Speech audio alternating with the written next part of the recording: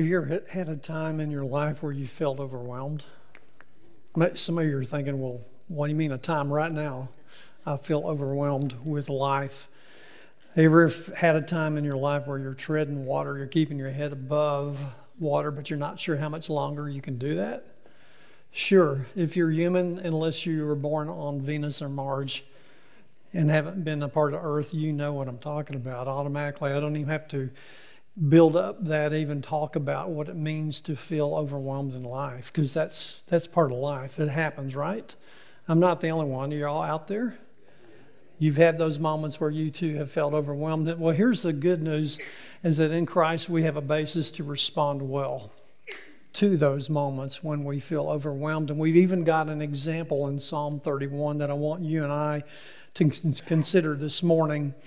David too had moments in his life where he felt overwhelmed by circumstances, by life, where he too was treading water and didn't know how much longer he could do that, where he too didn't know what was going to happen next. He felt overwhelmed.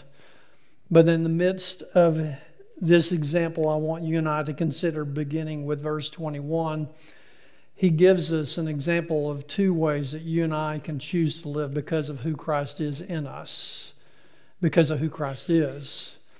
You see, we can choose, as he exemplifies, to live with your eyes wide open in the midst of feeling overwhelmed. And we'll talk about what that means and why that is important, because that sets up the next thing. The reason you need to live with and I need to live with my eyes wide open when it comes to feeling overwhelmed is it sets it up for you to live with your faith fully engaged. You see, these two things are connected together in two important steps that are sequential with one another. And I want you to see how David describes this choice of living in the midst of feeling overwhelmed. In verse 21, you'll see it on the screen. He says, "Praise be to the Lord, for he showed me the wonders of his love." Now look at it. When? Here's the context. When I was in a city under siege. He is feeling overwhelmed. He is surrounded. And then he says in verse 22, "In my alarm, I said, I am cut off." He's self-talking. He's talking to himself. His thoughts. "In my alarm, I said, I am cut off from your sight." That is the sight of God. "Yet you heard my cry for mercy when I called to you for help." Then he says, "Love the Lord, all his faithful people. The Lord preserves those who are true to him, but the proud he pays back in full." Then he wraps up with these words, "Be strong and take heart, all of you who hope in the Lord." Now look at the first part of what he describes here, and I want you to notice where David starts. He starts with the posture of worship. He starts with who God is in the midst of his circumstance and his feeling overwhelmed by those circumstances. And he says, "Praise be to the Lord." And you see that phrase, I want to pause there just for a second. The words "praise be," the root of that word means to kneel. And it refers to blessing or adoring God, acknowledging who God is in the midst of this circumstance that's causing him to just feel surrounded and overwhelmed. It also infers that he is acknowledging his need for God in the midst of feeling overwhelmed in the circumstance he finds himself in. But it goes much deeper than that. And this is where I really want to pause and set it up, because the language of our translation of Scripture is much deeper than what it might look like on the surface. Let me show you what I mean. You see, in the midst of his feeling overwhelmed, David is fully acknowledging the reality around him, but he's also, as we're going to see, is going to acknowledge the reality within him. And he starts with God. He doesn't start with circumstances. He starts with the God in the circumstances with him. And he says, "Praise be to the Lord." Now look at this. He says, "For he did, in the midst of this circumstance, he showed me the wonders of his love."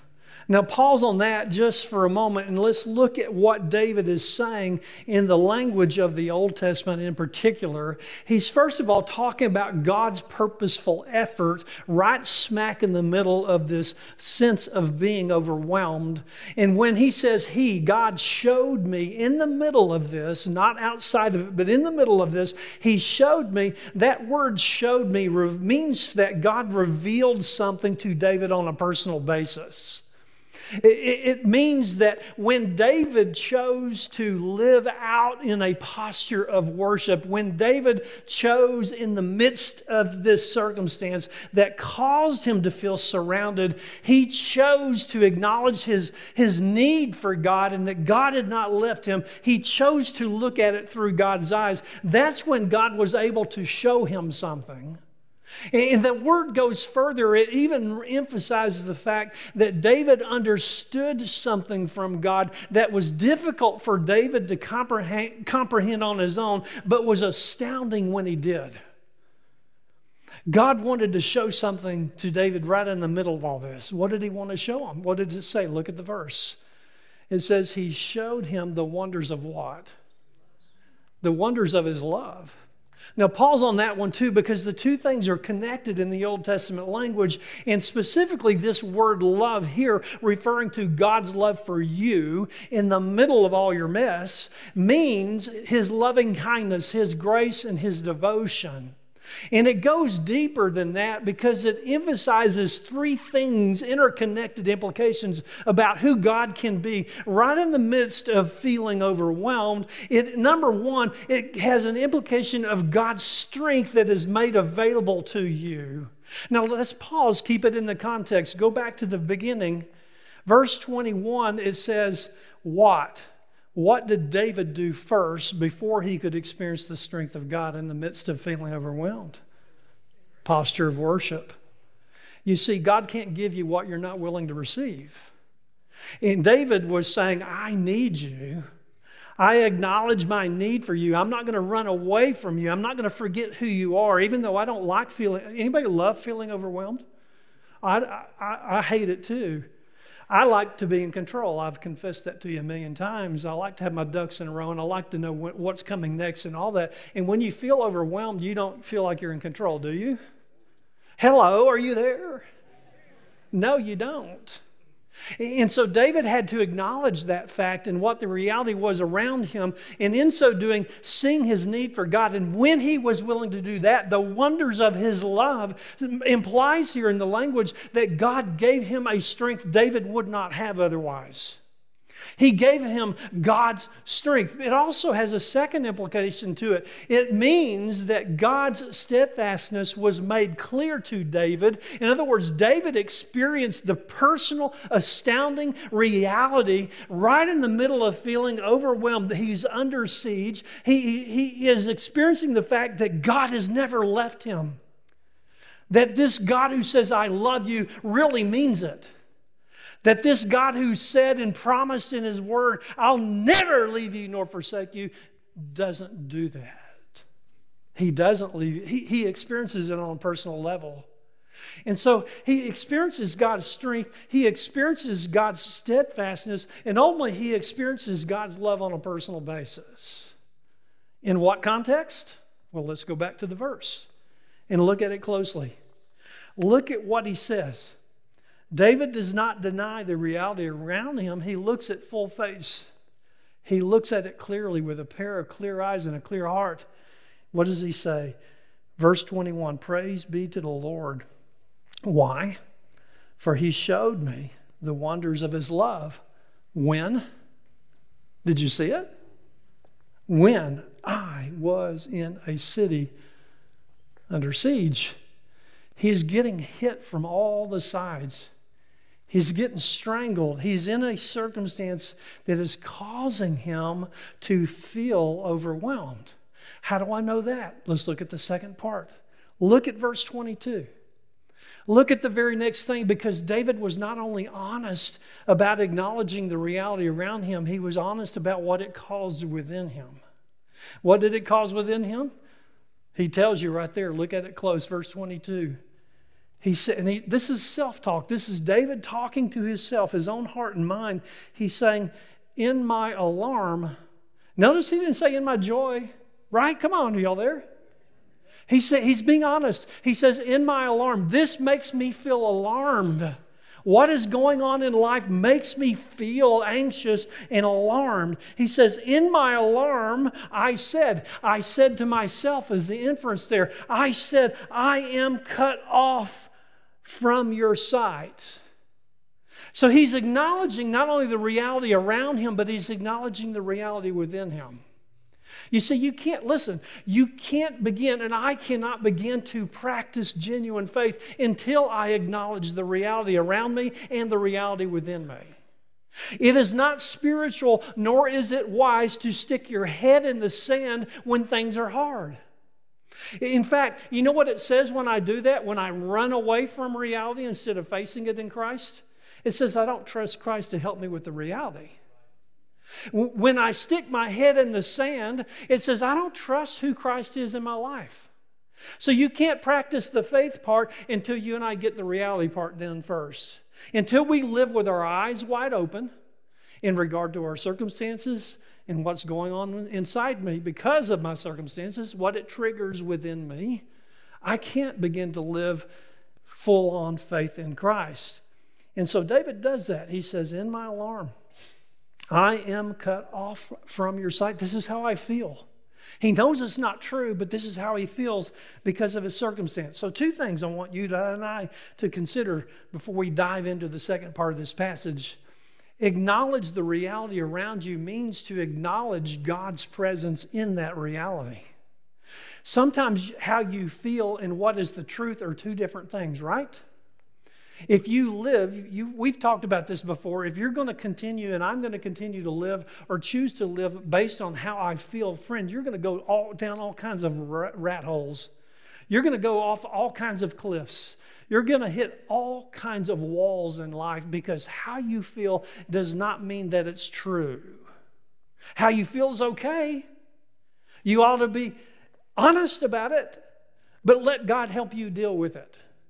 Live by what is true. So David was choosing to acknowledge God in the midst of his feeling overwhelmed. He was not choosing to allow his feelings to lead the way. He acknowledges on what that life was closing in on him. He was being honest about that because he knew that his God was more than enough. So he said, I'm alarmed, which means to be terrified, by the way.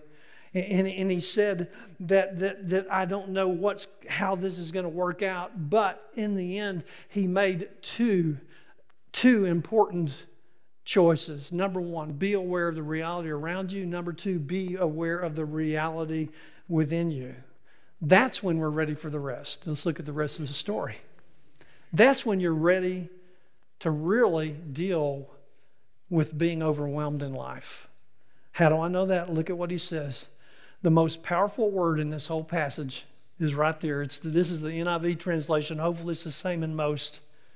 He says what? Yet. Did you see it? Incredibly powerful three-letter word. He says, I'm alarmed. I feel like I'm cut off from God. Yet. I love that. He says, yet. Yet you heard my cry for mercy. I love what one author said about this word yet when he wrote these words about it. He said, yet is such a powerful little word which reveals that human perceptions are often mistaken and that David's feeling of defeat is not yet the final word. When all seemed lost and beyond the redemptive power of Yahweh, that is God, Yahweh heard the cry for help. And so David said, yet you heard my cry for mercy. Now that phrase, cry for mercy, the root word of it means to be free.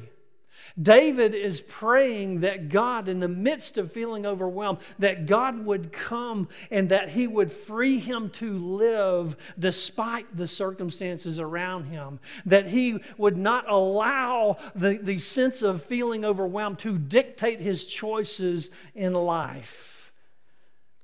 Do we have a choice when it comes to circumstances being stressful to live by fear or faith? Do we have a choice? Come on, hello. Yes, you do if you know Christ. Now, if you don't have that choice. But if you know Christ, you can experience the fear, but you don't have to give it control. That's the great news. And that's what David, in essence, is saying here. He says, I'm alarmed. I'm feeling it. It is alarming. I'm terrified. I don't know what's going to happen next yet.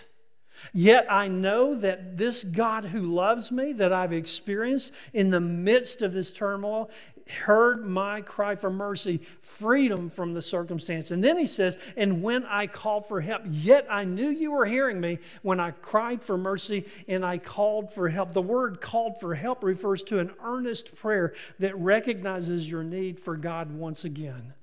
So first of all, what does it mean to engage your faith and my faith fully when it comes to feeling overwhelmed? First of all, stop and pause and dig through the feelings and the emotions, and don't forget or recognize who God really is. Recognize that the same Christ that was with you in the past is the same Christ with you right now. The same Jesus that helped you through the crisis in the past will help you through it right now. Recognize the truth about Christ. Go back to His Word and remember who Christ is and claims to be. Because until you recognize Him, you cannot respond to Him.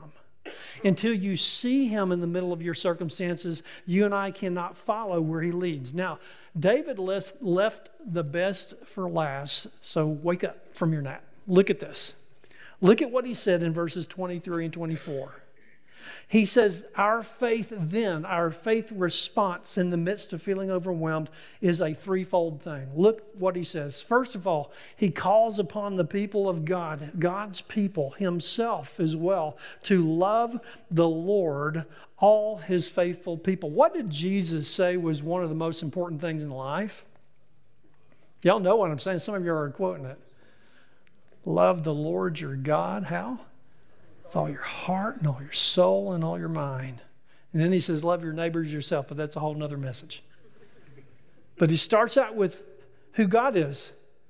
Love the Lord your God with all your heart, soul, and mind. You see, when he talked about love before, he was talking about how God feels, who God is to us, God's love. But this word love is referring to our genuine affection for God.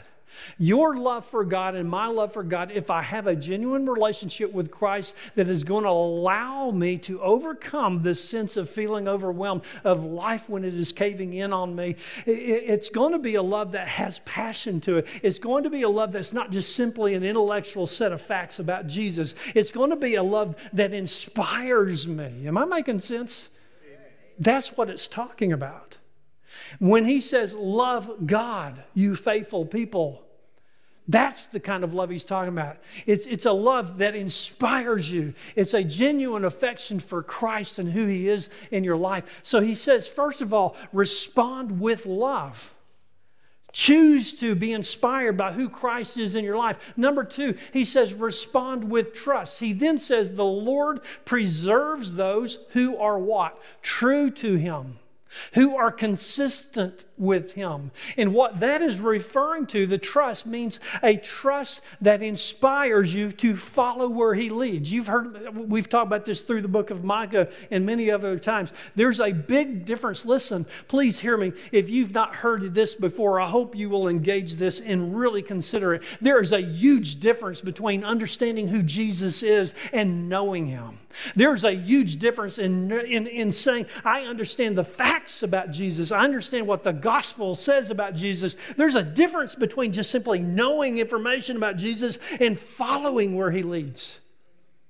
And what this is talking about is in the midst of feeling overwhelmed, not only respond in love, remember the inspiration for your life is Christ. Respond with trust. Take it one day, one step at a time, and take that next step of faith. Follow where He leads. That's faith. It's not about what I know. It's about what y'all finish it. Come on, y'all know it. It's what I do with what I know. It is what I'm going to choose to do next because of who Christ is in my life. And the context is David being surrounded and under siege and feeling overwhelmed. Here's the final response he refers to. Then David says, respond with courage. How do I do that? By starting with this. Understanding my inspiration for life as Jesus. Taking it one step at a time and trusting Him. Then I have a basis and foundation for courage.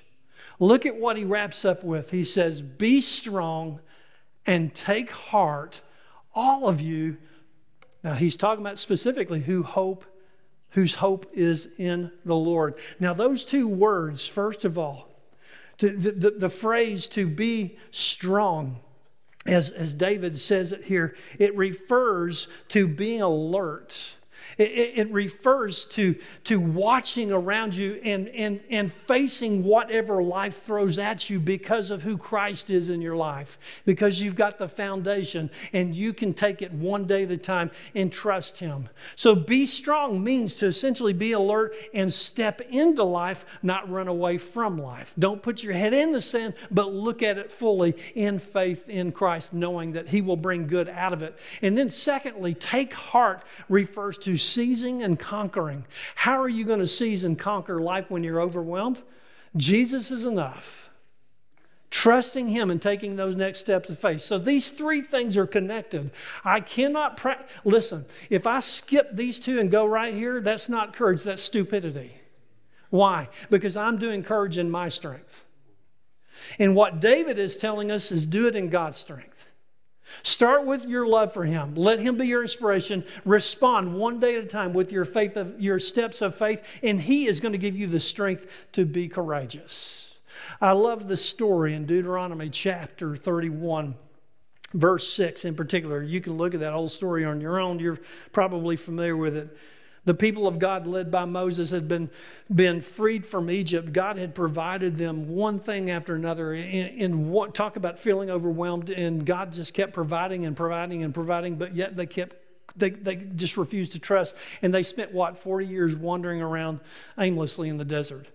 Well, there finally came that point where they decided to trust God and cross over the Jordan River. You remember the story? And go into the promised land.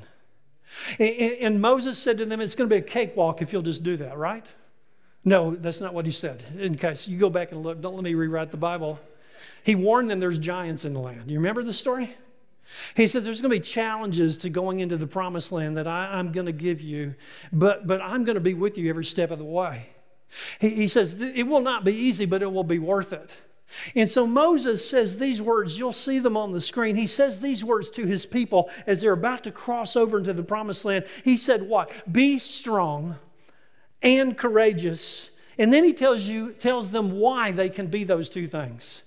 Do not be afraid or terrified. Don't give fear control because of them, because of the giants in the land, because of the things you're going to face. For the Lord, here's why you can do this. For the Lord, your God, goes with you. He will never what? Leave you nor forsake you. Now, how are they going to know if God will never leave them or forsake them? By standing on the Jordan River, the edge of it, and contemplating that fact? How are they going to know that God will never leave them nor forsake them? By having a committee meeting and discussing it on the other side of the Jordan? Y'all know where I'm going, right? You got to put your foot in the water and go across. You got to take your next step of faith. And that's what Moses was trying to tell them. You will experience this. This is what David just got through telling us in Psalm 31. You will experience the fact that Christ is more than enough if you will choose, first of all, to face your reality. Don't deny the reality around you or within you. Live with your eyes wide open, but also choose to live with your faith fully engaged. That's how we can deal with those times of being and feeling overwhelmed. Now, let me illustrate it. I'll wrap it up with this. I'm going to call this my rope of hope. I just made that up. So let's imagine that this is your life. I've used something similar to this a number of years ago. So this white part of the rope forward represents your future. The red is your life here and now. So this is your present. This is where you are right now. And there's the future, if I can get it to cooperate. Right out there. So as you look from the red point of the rope of hope, you may notice along the way that there is these little black marks along the way. This is your past. So there's one. Here's another one. Maybe in your life there's even more. And these little black marks on your lifeline, so to speak, this rope of hope, these little black marks along the way represent different times where you have experienced being and feeling overwhelmed. You ever felt overwhelmed in the past? Do you remember? I don't mean to cause nightmares, but nonetheless, right? Maybe you're that right now, like I said a while ago. You know, something that I've told you that helps me incredibly when I'm in that place of feeling overwhelmed, you know what helps sometimes? Is to look back and remember, oh, yeah, he got me through that when I didn't think it was going to happen. Oh, yeah, that one too. And just go on down the line of your life if you know Christ and remember, the same Christ that got you through that is, guess what? Is the same Christ who's going to lead you into the future. Is the same Christ that can help you right here and now. No matter how overwhelmed you feel, the same Christ that took you this far is the same Christ that's going to go with you into the future. Question is, are you going to trust him? Are you and I going to choose to live with our eyes wide open? Acknowledge the reality around you and the reality within you, in order that you can begin to engage fully your faith. Live with your faith fully engaged. You see, we can respond to being overwhelmed in a lot of different ways, can we not? And they're not pretty, and they're not good. But if we'll choose the example of David, I believe you'll see and experience a very real difference when you feel overwhelmed. Let's pray. Father, thank you for your word, the power of just example that we get from David. The fact that life was overwhelming then, thousands of years ago, and it certainly can be that way today in our own lives. But Father, the same God that was with David, that brought him through those moments in his life, is the same Christ with us today. Father, forgive me when I forget that fact. Forgive me when I allow how I feel to begin to dictate my choices. Help us, Father, to see that you are more than enough. Father, help us when we are in the midst of life that is just cascading on us and we don't feel in control and we feel overwhelmed. Father, help us to stop and pause and remember. Remember who you are and who you want to be in our lives. It's in Jesus' name that we do pray. Amen.